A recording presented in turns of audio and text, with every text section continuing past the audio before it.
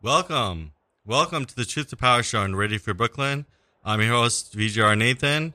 And today we have a very special two guests as well as our co-host. Our co-host is Colt Matt Allison. Welcome, Colt. Yeah, good to be here. How you doing? Good. So our first guest is Joseph O. Legaspi. He is the author of the poetry collection Threshold and Imago by Kavan Carey Press and the chapbooks Postcards by Ghostbird Press, Aviary, Bestiary, Organic Weapons Arts Press, and Subway's Thrush Press. He co-founded Kundiman, kundiman.org, a national nonprofit serving writers and readers of Asian American literature. Welcome, Joseph. Hi, thank you for having me. Thank you. And our next guest is Alexander Frazenko. He is a filmmaker, writer, composer, music and movie producer, photographer, painter, designer, and co-founder of the Off Laboratory production company. Welcome, Alexander. Hey, thanks. Thanks so much. So let's just give a quick introduction to the show as well for people who may be listening for the first time. Radio Free Brooklyn sponsored this show, and it's a show, a weekly talk show on Sundays at 11. And the Truth Power Show places a weekly guest or guests on the proverbial meditation cushion to engage in a thoughtful conversation at the intersection of the personal and political. We talk to all kinds of people, and the greatest risk we take is to tell our personal truth. So why don't we start the conversation off just about about yourself and your creative ambitions. So we'll start with Joseph. Joseph, you tell us a little bit about kind of what things you're obsessed with and what themes and ideas do you find recurring in your work? Oh, wow. We're starting off in a, already intense question here. Yeah.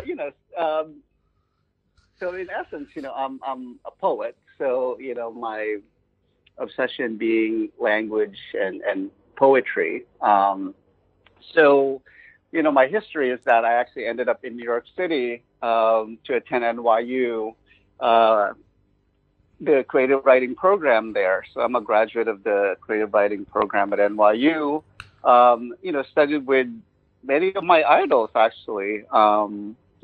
These poets that shaped my art. Sharon Olds, Philip Levine, Galway Kinnell, and also it introduced me to the city. I ended up staying here, much to my mom's heartache, because she thought I was going to move back to LA. So, but again, those are two of my main obsessions in terms of how it shaped my life. Poetry and New York City. I'm just really in love with this place, and it brought me community, it brought me friends, it brought me peers, and it was an essential component of my identity as a poet, as a hyphenated American, as an immigrant as well. I live in Jackson Heights, Queens, which, as people know, is one of the most diverse, if not the most diverse place in the city, if not the country. So yeah, those are two primary things for me.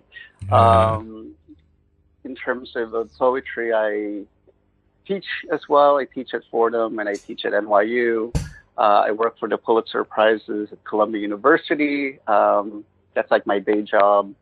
And I started Kundiman, as you mentioned in the introduction, which is a nonprofit that serves writers and readers of Asian American literature. So again, these are components of manifestation, I would say, also my love of language and poetry and community. Thank you. It's so interesting you mentioned manifestation, and we're going to talk a little bit more about that hopefully soon. But first, I just want to get Alexander in there to talk a little bit about, you've done a lot of work, video production as well as poetry and movie and music, so much manifestation work going on there. So tell us, and also you're just releasing a new poetry collection called Happy Lovers. So tell us a little bit about that work and your work in general. Yeah. Yeah, Happy Lovers is my third book in the U.S. It contains poetry written in 10 years. Sorry. Actually, I can't do it in 10 hours, but yeah. So it is translated by Olena Jennings and Yuri Tarnavsky, which I'm grateful they did it. It is published by Poets of Queens. So it contains some of new poetry series that actually is Happy Lovers, and part of my novel called Sandy Dies. Your question was about what is it for me, right? What poetry is for me? I think the poetry is like self therapy in the first place, and the poetry is a tool that you can use for exploring yourself and finding who you actually are. And it's a useful tool. So yeah, that's what I do. That's really great. I really like the themes of coming out here, manifesting, as well as kind of therapeutic aspects of poetry of writing. Hey VJ, how do you define manifestation? I've heard that term a lot of times, but I don't actually know what it means really. Yeah. Why don't we get Joseph back in there to tell us a little bit more about manifestation work and how he interprets that? Yeah. I'm sorry. Can you repeat that question again? How do you interpret manifestation work? What does manifestation mean? You mentioned manifestation, in terms of like poetics or community, or community, or just in terms of like my understanding is that when you said goals for yourself and you're kind of creating opportunities for yourself, but perhaps you meant something different, like manifestation meaning like you visualize, this is what I want with my life, and you're kind of manifesting that or creating it in reality, like from the imagination to reality, but maybe you meant something different from manifestation. Right. Yeah. So first of all, shout out to the Poets of Queens. I mean, they're doing such an amazing job, and I think one of the great things about Queens too, moving here from Manhattan, there is this like really solid community of creatives here. So as soon as I moved into Queens, actually, first Sunnyside, now Jackson Heights, there's just like an initial, like immediate sense of belonging. So I'm really happy to hear that, Alexander as well. But so in terms of manifestation, I mean, the thing is, I'm not supposed to be a poet, right? Because I'm, an immigrant. I'm a son of an immigrant. When we moved to the United States in 1984, the Philippines was basically, it was in turmoil, right? I was basically born under martial law, and I lived under Marcos all my life. And then we immigrated to the United States. And, we were like in survival mode, right? And that's what, immigrants' family do. We kind of get together, we basically pursue the most practical things. But there's just like this creative impulse in me. I've always been like this kind of dreamy, creative kid, like I drew, I danced, I acted in plays, et cetera, et cetera. So there's always been this impulse to express myself, and so English actually is my second language, but taking, English classes, even back in elementary school, I just felt like such an affinity to it. And then I ended up, moving to the United States. And with that, fell in love with English, as a form of expression. And it, of course, does not escape me that, what I'm using, is the tool of a colonizer, right? America was actually in the Philippines for, some years, and established the educational system there. So in terms of like manifestation, for one, this kind of love and proficiency in English, right? In the language, in writing the language, and speaking the language. And then more about that, it's moving to New York City and applying, going to graduate school to pursue poetry, which is such a luxurious thing. But in order for me to enable to do that, I needed to make sure that I got a scholarship, right? Mm-hmm. So that's another form of manifestation. But once you graduate from an MFA program like that, you realize as a person of color, this is back in the mid 90s, there's no system for you out there. Like there's no support. And I just happened to have met through creative circles, Sarah Gambito, who is now the director of creative writing at Fordham University. But back then we were, lonely, meandering souls in New York City wanting community. And so I often tell people that we co-founded and created Kundiman out of loneliness, right? We felt lost, we felt lonely, but we also imagined that we're not the only ones feeling this way. Like we have a sense that there's an emptiness and a hole needing to be filled out there. And we just went for it. And so the practical part of it was that, Sarah was working for one of the internet companies back then that's now defunct. And she sold her stocks.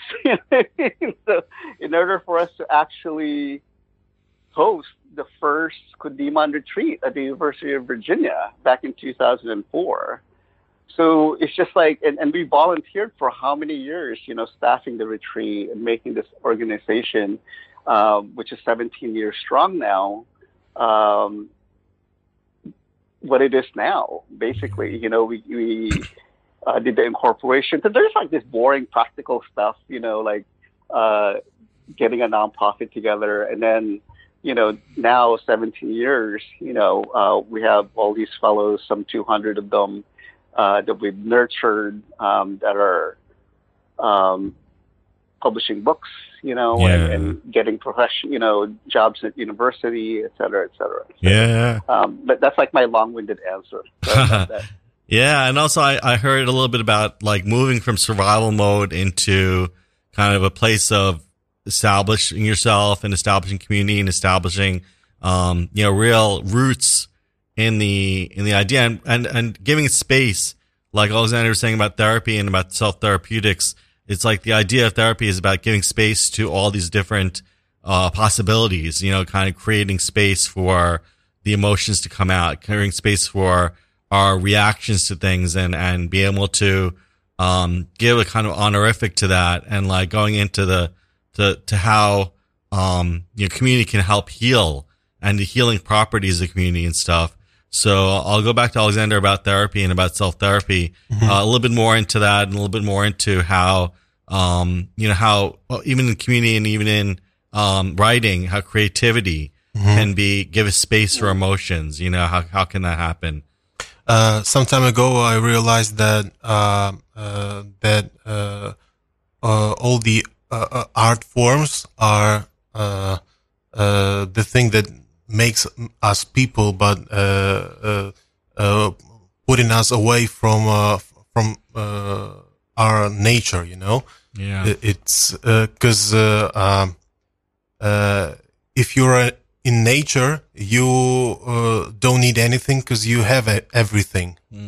So you just live, and you don't strive, don't want something bigger, because the machine works perfect. And then something clicks, something happened with this, I don't know, let's say monkey, and and we started to look for something else, you know. Yeah. And we went north to the cold weather, and then we started to feel some ideas in our heads. Yeah. And it causes this process of becoming a human still, I guess. So everything we can do it's to come back to the nature, and this tool of art is like the thing can help us. So you know, you feel like you cannot stand in this world around you, and you trying to find you're trying to do anything you can, even create another world to live in, you know. That's art, I guess. And the main thing is to realize that it is fictional and you can live in the real world. And then when you realize it, you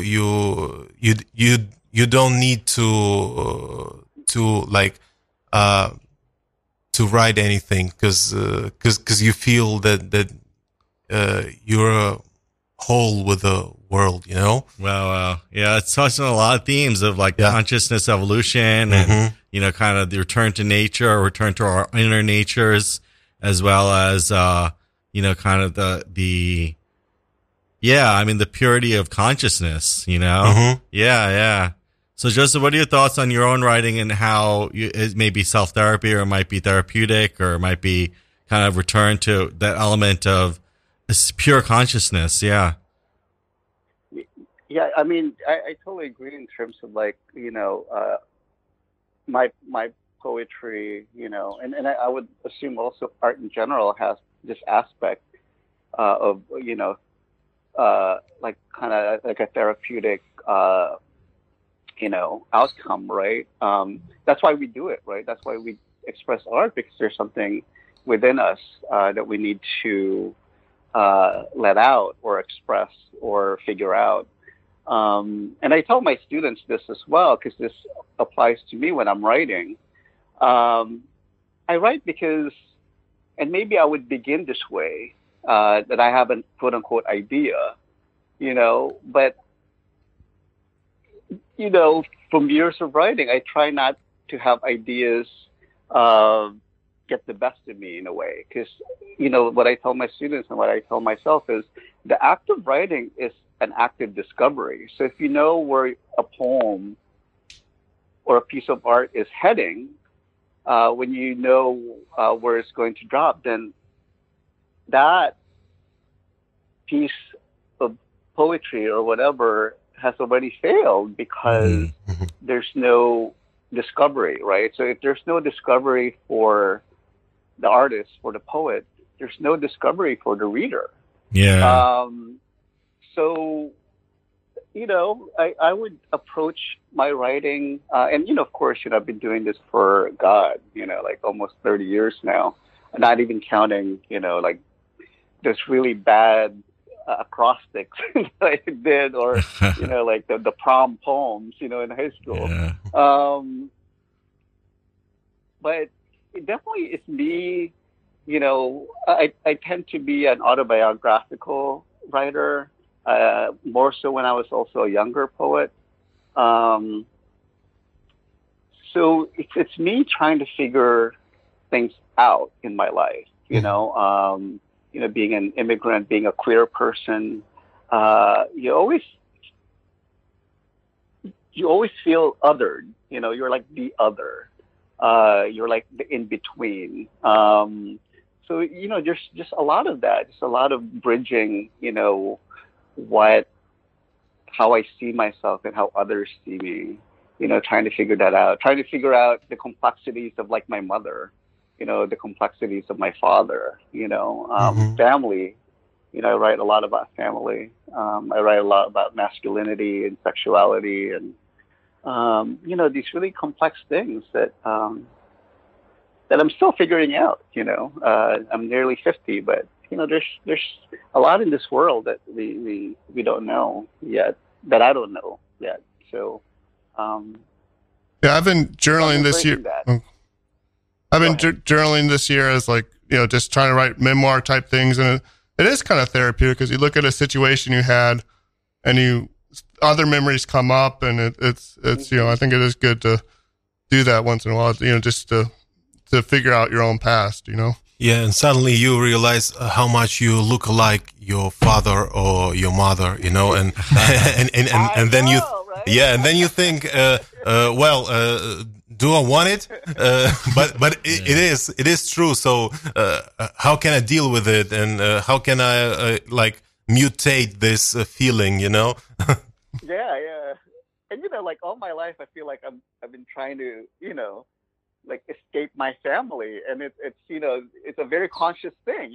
I left LA, right? I moved out. I'm 3,000 miles away, but then it's like a circle. Then now that right. I'm at this age, I'm like, oh shit, I'm like my dad. Yeah, I feel it. You cannot escape it, But then but you're at this point in your life that you're actually, you can deal with it, right? You're embracing it, You have an understanding of it. You have an understanding of those people that are in your life and how they shape you. Yeah, those people in those circles. Yeah, we have intergenerational, legacies that we're carrying, and sometimes even trauma that we're carrying, that we're trying to heal, that we're trying to negotiate. We're trying to negotiate both the gifts and the trauma of our families. The gifts being that we're able to gain so much from the perspectives and the insights of our family, but at the same time, that intergenerational trauma, maybe we can comment on a little bit about how our nationalities or how our origins, kind of comment on that. And Alexander also, he writes in Ukrainian, and then as you mentioned, Olena translates it. So we have a duality is there as well in language, as well as Joseph, we mentioned she's second language. So if anyone wants to jump in there with kind of intergenerational trauma or anything, yeah. Yeah, because in Ukraine, where I'm from, originally, they think that you should be only Ukrainian, you know? Yeah. So if you are trying to write something in the other language, it's like you're a traitor, So there was a dilemma for me when I first came to the US in 2015, because I started to feel that my thoughts are becoming flow in English, not in Ukrainian, and I started to write something in English, and it was like, why am I doing it? Because I gotta be Ukrainian, Yeah. And the second thing I realized that having a Ukrainian code, Ukrainian language in your mouth is like have something no one can understand, and you can you can be invisible and naked at the same time, because you can write something on your phone at the subway, and no one can read it. Yeah. And then my friend from Chicago said to me, if you have some problem in the middle of a room and you have 20 people speaking one language, then you have one way to solve this problem. And if you have 20 people speaking different languages, you have 20 ways to solve this problem. So I get that. Yeah. So the language is a tool that you use for your purposes. So another language is another tool that gives you more opportunities to work with. Yeah. Good. That's really great. Yeah, go ahead, Joseph. Can I interject? Can you talk about? Cause I'm really interested in translation Uh-huh. as well. I've never done it, but I have friends who are translators, and I love when translators talk about their translation work. Can you Mhm. speak a little bit about that? Yeah. I guess the main thing for translation is to be almost the same person that you are translating. Mm. Because if not, you cannot like grab the style, the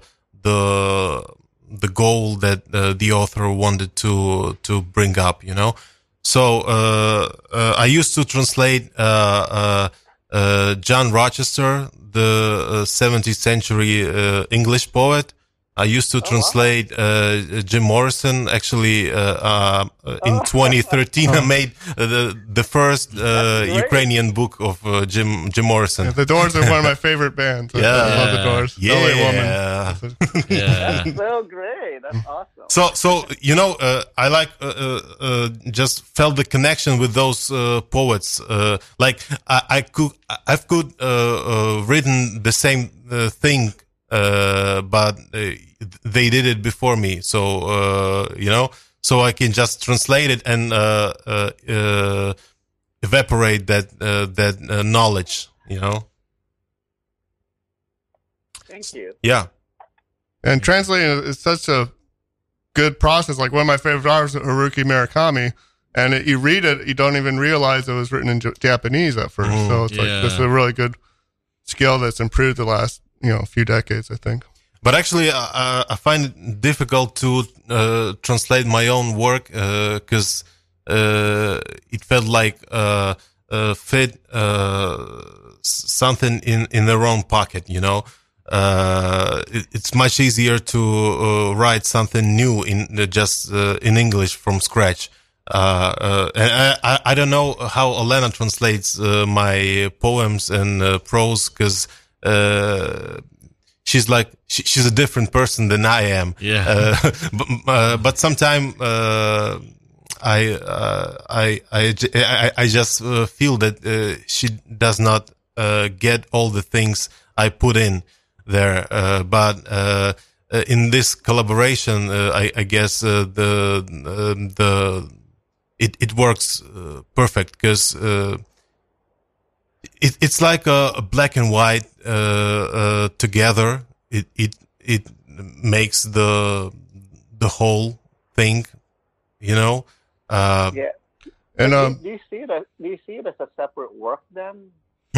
Like even do you see it as a separate work? I mean, the poems that you translated, but also translations of your own work. Do you know how it is like when like let's say a novel is turned into a movie?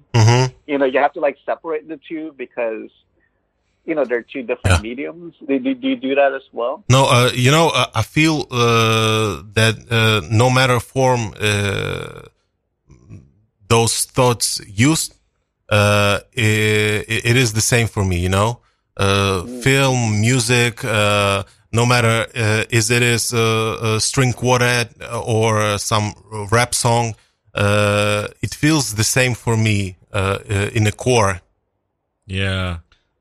Yesterday they did a reading, Alex and Elena, and it was really interesting. They read parts of it in both languages, and it was a really nice reading. So you should plug if you're doing a reading soon. Yeah. It's really good to hear the musicality of the language in Ukrainian. Although I don't speak it, I was able to pick up on the rhymes and the musicality of it. And then hearing it again in English was interesting to hear kind of the differences in the sonically, how it's, because when it was translated, some of the sonic languages, some of the sonic resonance had to be discarded, but it emerged for me at least as a different. I mean, obviously, I fully understand the Ukrainian, but at the same time, it emerged to me as a different piece, as like a unique, and I was able to get the thought. Yeah, because behind it, it's because there is a music, and in music there is text, and it is all about the same things. Yeah. So so Joseph, talking about musicality and such, and how how the different languages your original language. I guess. What was your original language? Is it Tagalog or no? Right. Tagalog, yes. Tagalog. Yeah. Okay. So tell us a little about how in your own work, how that transition in languages and musicality and all that. Yeah, I actually have never written, at least creatively, in Tagalog, which is a pity. You know, I wish I did. And of course, you know, having lived here for nearly 30 years, I've lost a lot of it, right? And even in terms of speaking Tagalog, right? At times I would just go to Woodside, you know, just to speak it. Yeah. But you know, you literally, I would literally feel my tongue twisting, you know. Yeah. When I go home, my mom would poke fun of me, you know. Yeah. But the interesting thing though was when I did a Fulbright in the Philippines in 2015, and actually even before then, like 2007, I traveled to the Philippines after 23 years. You know, I finally went back as an adult, and when I was immersed there, I mean, it came back, of course, you know. But speaking a language is also very different from writing a language. So I don't know if any of that. And I think what Alexander was also thinking, what was saying earlier, was when you start thinking in another language apart from your own, you know, it's sometimes it's a terrifying thing sometimes, you know, and also right. it's a sad thing, right? Because you feel like something is being lost, and something is being lost, right? It's a continuum, I think. It's an ongoing thing. So I don't know. Like I feel like Tagalog is so multisyllabic, right? There's such a staccato, at least the formal high Tagalog is very like da da da da da da da. Like it's very long and it's very long-winded. And there's a beauty to that. But I don't know if that translated in terms of my writing in English, just because I don't think in Tagalog anymore, which is sad. I think in English now. Can you please say something in your native language?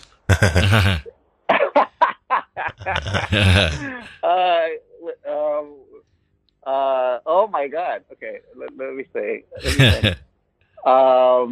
Maganda yung babae, which means that woman is beautiful. Oh, wow. Nice. Nice. Yeah, nice. Thank you. And that's very simple. Ця жінка красива. That's the same in Ukrainian. Can you say it again? Ця жінка красива. That's Ukrainian, the same thing. Yeah, nice. So, as our listeners, this is The Truth of Powershine, Ready for Brooklyn. We're here with Alexander Frazenko and Josefo Legaspi and our co-host, Colt Matt Allison. So we're discussing a little bit about, kind of various kinds of methodologies and, gained in translation, maybe might be the title of the episode, like gained in worldviews, or what we gain in the process of translating both, the cultural identity as well as the kind of the communication, that communion between various identities, various modalities of thinking, and the, as Alexander was saying, there's some kind of thought or inspiring, consciousness, emerging consciousness within different forms that sustains itself, like in its various incarnations, if you will. So, it's like we're like a consciousness that, evolved out of, so a specific set of causes and conditions. Then we're kind of manifesting in different ways, but we're maintaining a connection with that original consciousness. And that's why poetry kind of returns us to that pure consciousness, or that pure idea, giving space for all our emotions, giving space for all of our feelings and all that, and circumstances. And then we're able to return to pure consciousness, I think seems to be the objective here, right? Mm-hmm. Yeah. just came up with an analogy then that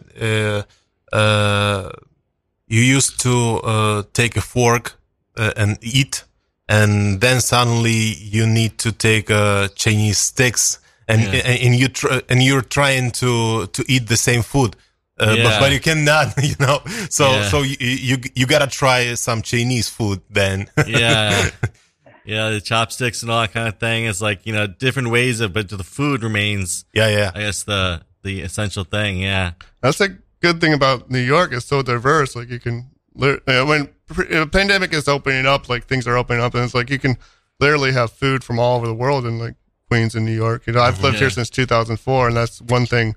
The diversity, like, I'm just like a white guy from Ohio, but New York is so great. Yeah, New York, especially Queens, has so much to offer in regards to community, in regards to immigrant communities, and the various flavors of the world. It's a very diverse place. Yeah. Right, and the fusion stuff, right? Yeah, people are doing some amazing things with that. Yeah. That's what I love. Yeah. It's like it's like a whole new thing, a whole new world of bringing together the cultures and the mix and the learning from different areas, learning from different parts of the world and all that. Yeah. Create a whole new thing in some ways. But yeah. So now, does anybody want to? Joseph, did you want to read a piece of your work, or? I'm sorry. Would you like to read something? Yeah. Oh, okay. Well, I didn't know that. I didn't. Oh, sorry. No, if you have anything on hand, otherwise we'll. Do you want to go first, Alexander? Do you have anything handy? Or? Okay, I can. Okay, so I'm gonna read from the freshly published book, Happy Lovers. You can buy it everywhere book are sold. So it is, it is published by Poets of Queens and translated by Olena Jennings and Yuri Tarnowski. And I'll do one of the oldest poems in this book. This is a hunting for tigers you can't see. This is a long avenue lined with empty chests. I believe in the abyss, and I'm drawn to the country where the throats of birds would be full of sand and in the summer, and in the winter rivers freeze to the very bottom, and fish don't grow old until the spring. I carry the opera over here brick by brick. I have enough time for that. Be mine to the very end. Be mine, music is all sand. My throat is full of sand. My windpipe is width of grain of sand.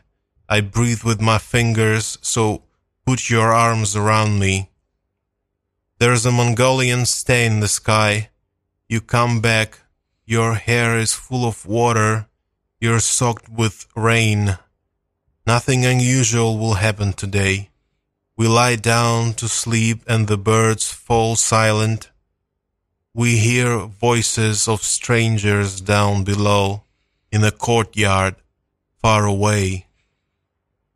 Thank you. And if you want to read the same one in Ukrainian. Oh, okay. Yeah, read the same thing, same piece in Ukrainian so you can get a sense of the resonance, Це полювання на тигрів, яких не видно.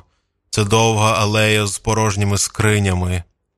Я вірю в провалля, і мене манить країна, де літом у птахів були б горла повні піску, а зимою ріки примерзають до дна, і риби не старіють аж до весни. Я переношу сюди оперу по цеглині. В мене є вдосталь часу для цього. Будь моєю до кінця. Будь моєю, музика в пісках. Моє горло повне піску, моя трахея звужена до розміру піщини. Я дихаю пальцями, тож обійми мене. Монгольська пляма у небі. Ти повертаєшся. В твоєму волоссі вода. Ти намокла під дощем. Сьогодні не буде нічого незвичного. Ми лягаємо спати і замовкають птахи. Ми чуємо голоси незнайомих людей внизу у подвір'ї, десь дуже далеко. Thank you. Thanks. Very good. That's really great. Yeah. So beautiful. Oh my God. Thanks a lot. Beautiful. I'm ready. All right, great. Let's go to Joseph now. Yeah. Yeah, I just wanted to hear Alexander first. I mean, that's really lovely work. This is a poem from my last book called Threshold. It's called Dispel the Angel. Lately, his loneliness has sprouted wings. It hovers above his darkened head like a desecrated angel. It clouds his eyes with the cream of nostalgia. It is the ghostly geyser of the spouting steam when the kettle boils for his private tea. In bed, balled up under the sheets, an echoing cove of limbs, he thinks of Orpheus. If only he could have contained his forlorn love for Eurydice and not turn back. Such a gulf, sad bereavement. Recently, he's gotten into the habit of talking to himself, at first in front of the foggy mirror while shaving, the blade scraping off lather to reveal his translucent face. But now, often, he talks in movie theaters, public gardens, on the corner of Houston and Ludlow. At dinner, he discusses Magritte and Hopper with his duck à l'orange. The salt and pepper shakers can for him. Later, he says to the lamp, I haven't been touched in weeks. He senses he's transcended the loneliness of the inanimate, of empty corridors, of solitary light illuminating a house on a stretch of highway in daytime, of wet matches, rotten fruit, and dust. On a summer's morning, he then dispels the sullied angel from his shower, makes an appointment at his neighborhood salon where the shampoo girl will shiatsu his erogenous scalp with her thin fingers. Soon after, on the subway, sitting next to a man, their arms touch, feet traveling by the wires of their hair, then rub slowly against one another like the friction of the earth. That's it. Thank you. Beautiful. Beautiful. And both of you seem to have like a kind of sensuality in your work. I think it's very, very nice, very beautiful. And it really touches with the body and the somatics of the body and all this kind of stuff. And then good imagery too. You have like objects that you can really latch on to, really feel in your body, Yeah. And the moment. Right. And that's what's, again, great about poetry too. It's like, like this play within the bodily, right? And the spiritual and the sacred as well, right? So you're kind of juggling these things and how, one kind of comes forth from the other, like the sensuality is also part of the sanctity of things. Exactly. Yeah. Yeah. I sense that as well. Like the sacredness of sensuality, or the sacredness of the body and sacredness of the the kind of way when people brush against each other, how the kind of things that come up in the body and all this kind of thing. Yeah. Really great. So yeah, what else is on your minds? And then we have a few more minutes. I'll quickly do some announcements. Ready for Brooklyn is a community nonprofit. We're here to listener-sponsored radio. You're listening to Truth to Power Show on Ready for Brooklyn. Your support helps us keep us going. So if you'd like to support us, please go to radioforbrooklyn.org/donate, I believe. You can also radioforbrooklyn.org/donate. There you can find great t-shirts, mugs, and other swag. We'd like to send you to say thanks. You can always use your phone to text RFB 123 to 44321. It only takes a moment to be able to use your digital wallet for your donation.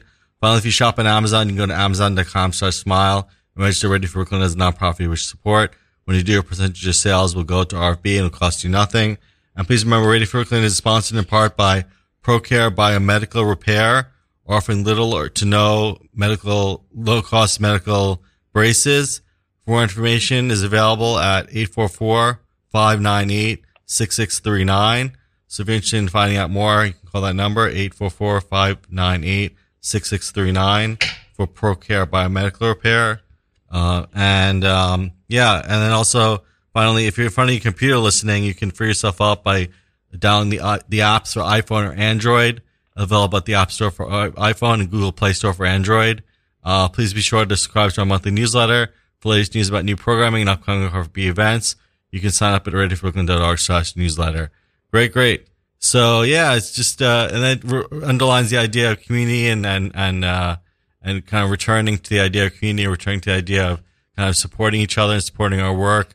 So, and also, we published, one of Alexander's poems in, Nine Cloud Journal issue 1.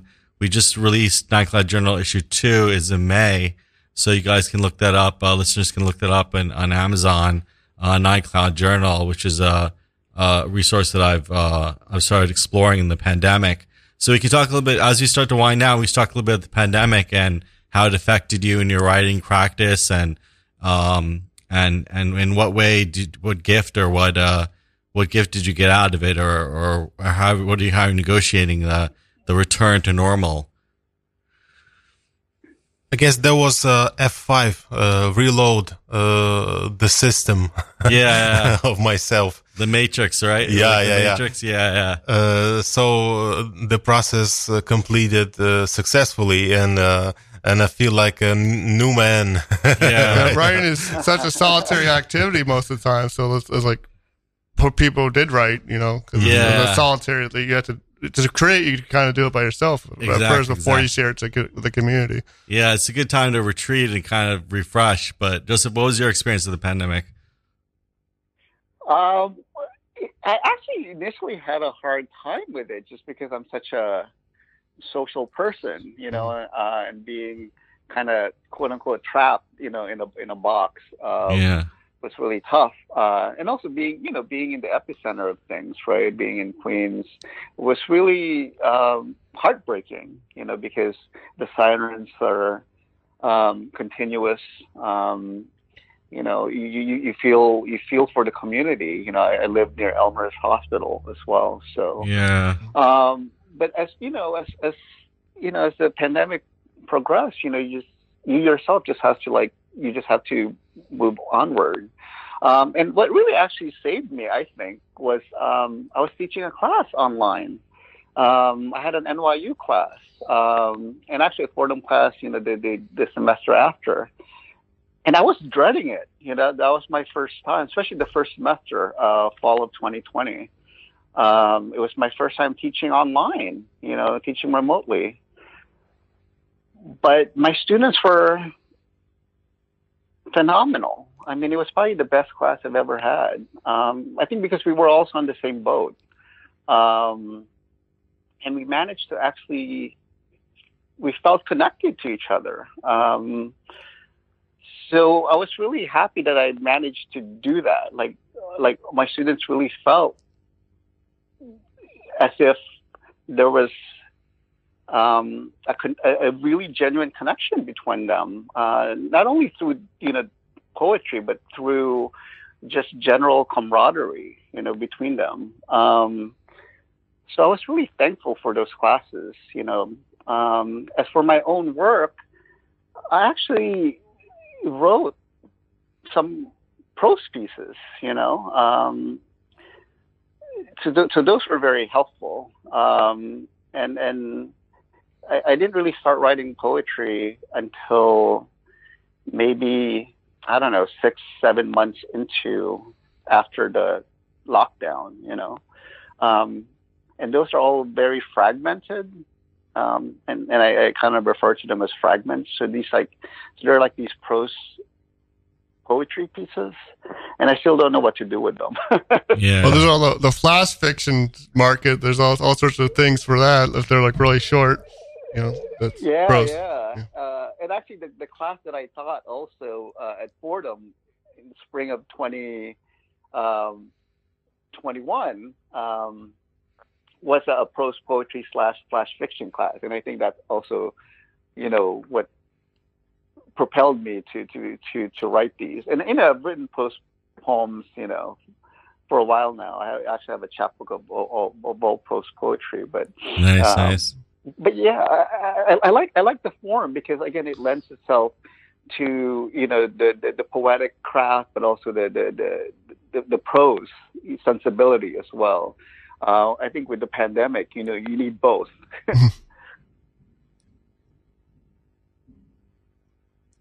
But the class you taught, that might have been important for the students too, because everyone was going through their own trauma. So it's probably maybe that's why it was the best class, because they needed it at that time. Yeah, and Alexander, if you tell us a little bit about your experience of the pandemic as well, what was your experience of it, or did you do any a lot of the writing in that during that time? Yeah, actually, Happy Lovers. Yeah, nice. That's something I did during the pandemic. But I don't really struggle not seeing people. So it was totally fine for me, and even it was exciting for me to walk the lonely streets.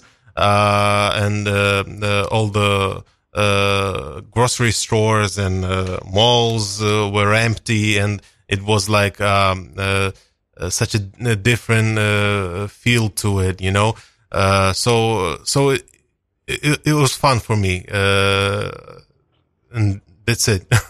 Thank you. Yeah, and as we start to wind down, maybe I'll play a little bit from.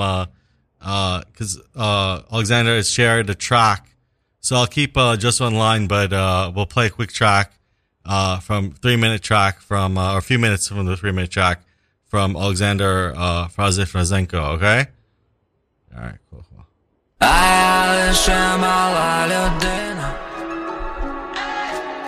Лишаю свої сліди. Чую, як дихає в спину той, хто мав першим іти.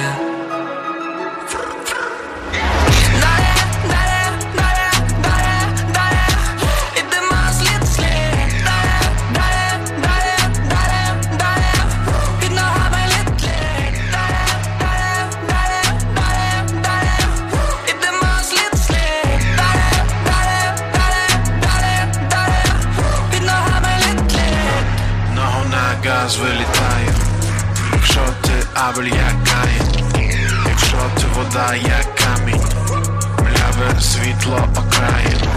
Якщо ти будеш каву, я чай, якщо ти будеш чай, мені пофігу нехай. Моя мала кінчає, ніби на землі вже рай, а я коли кінчаю, то вона ковтає, ай.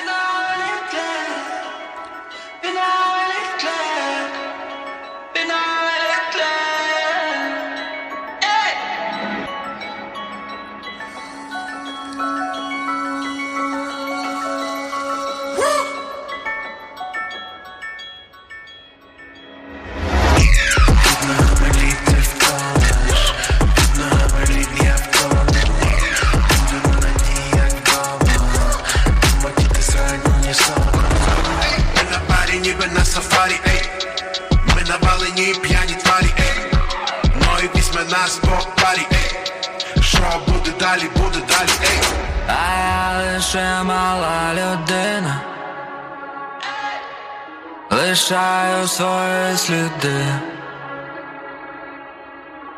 Чую, як дихає в спину той, хто мав першим іти.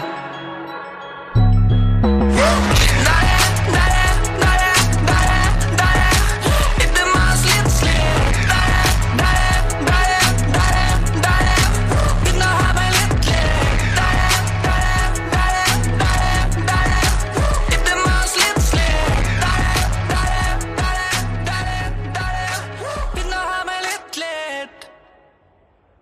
Thank you. So that was a track, Happy Birthday Party by Franz Frankenzenko, which you can find, I believe, on YouTube Music, right? Everywhere. It's streaming everywhere. My newest album, Birthday Party. Good. And then also, Joseph, you tell us where we can follow you and where we can find out more information about your upcoming projects coming up. Well, I don't have a website. Oh, okay. So, is there any way to? God, it's so funny because I'm not even on social media anymore. Like Facebook, I'm no longer there. But what I'm working on now is I just finished my third manuscript. So that's Great! Congratulations! Yeah. So that's out there trying to find a home, and I'm also working on a chapbook actually on the fragments, on the pandemic fragments that I mentioned earlier. But yeah, I mean, not being in social media is actually really heavenly for me. So I'm sure. It was a conscious choice. Yeah, sure. Tunnel vision. Yeah, it brings down a kind of as Alexander saying, tunnel vision, and and be able to kind of be more in the moment. I think without kind of always checking social media. Yeah.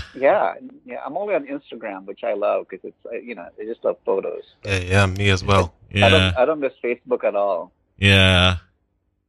All right. So just want to remind listeners, we are every Sunday at 11 a.m.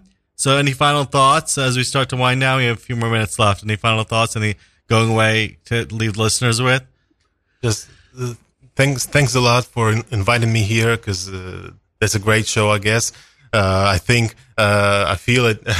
And it is a great show, Alexander. Yeah, it is. I experienced it. So thanks a lot. Thank you. Yeah, I really appreciate this conversation. It's been really great to have you both here and to talk a little bit about community, talk a little bit about the process, the creative process, all this kind of stuff. Thank you. Thanks. Yeah, thank you guys. Right. Thanks, Vijay. Thanks, Alex. Thank you. Let's see. Well, we still have 2 minutes. Yeah, so maybe I can play. I think I have another one of these tracks over here. Okay. Let me see if I can pull it up. Yeah. We have about a minute left, so I'll play a little bit more of Alexander's music. Let's do it. Yeah. The Google Drive, I believe. Yeah. Okay.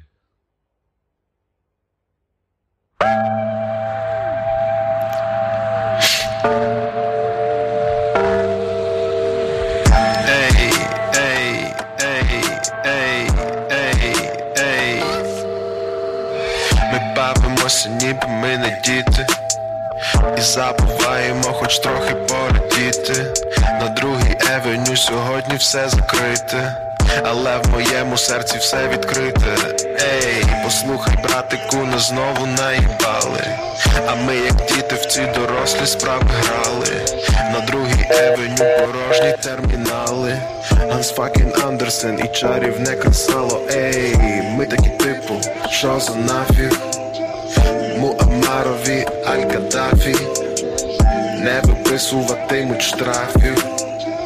В 11-му шлях трафив, ну а ми ще живі наразі. Ми воюємо як в спецназі, рак і щука, сестра їх лебідь. Ми будуємо палац у небі. Не залишайтеся вдома, не закривайте.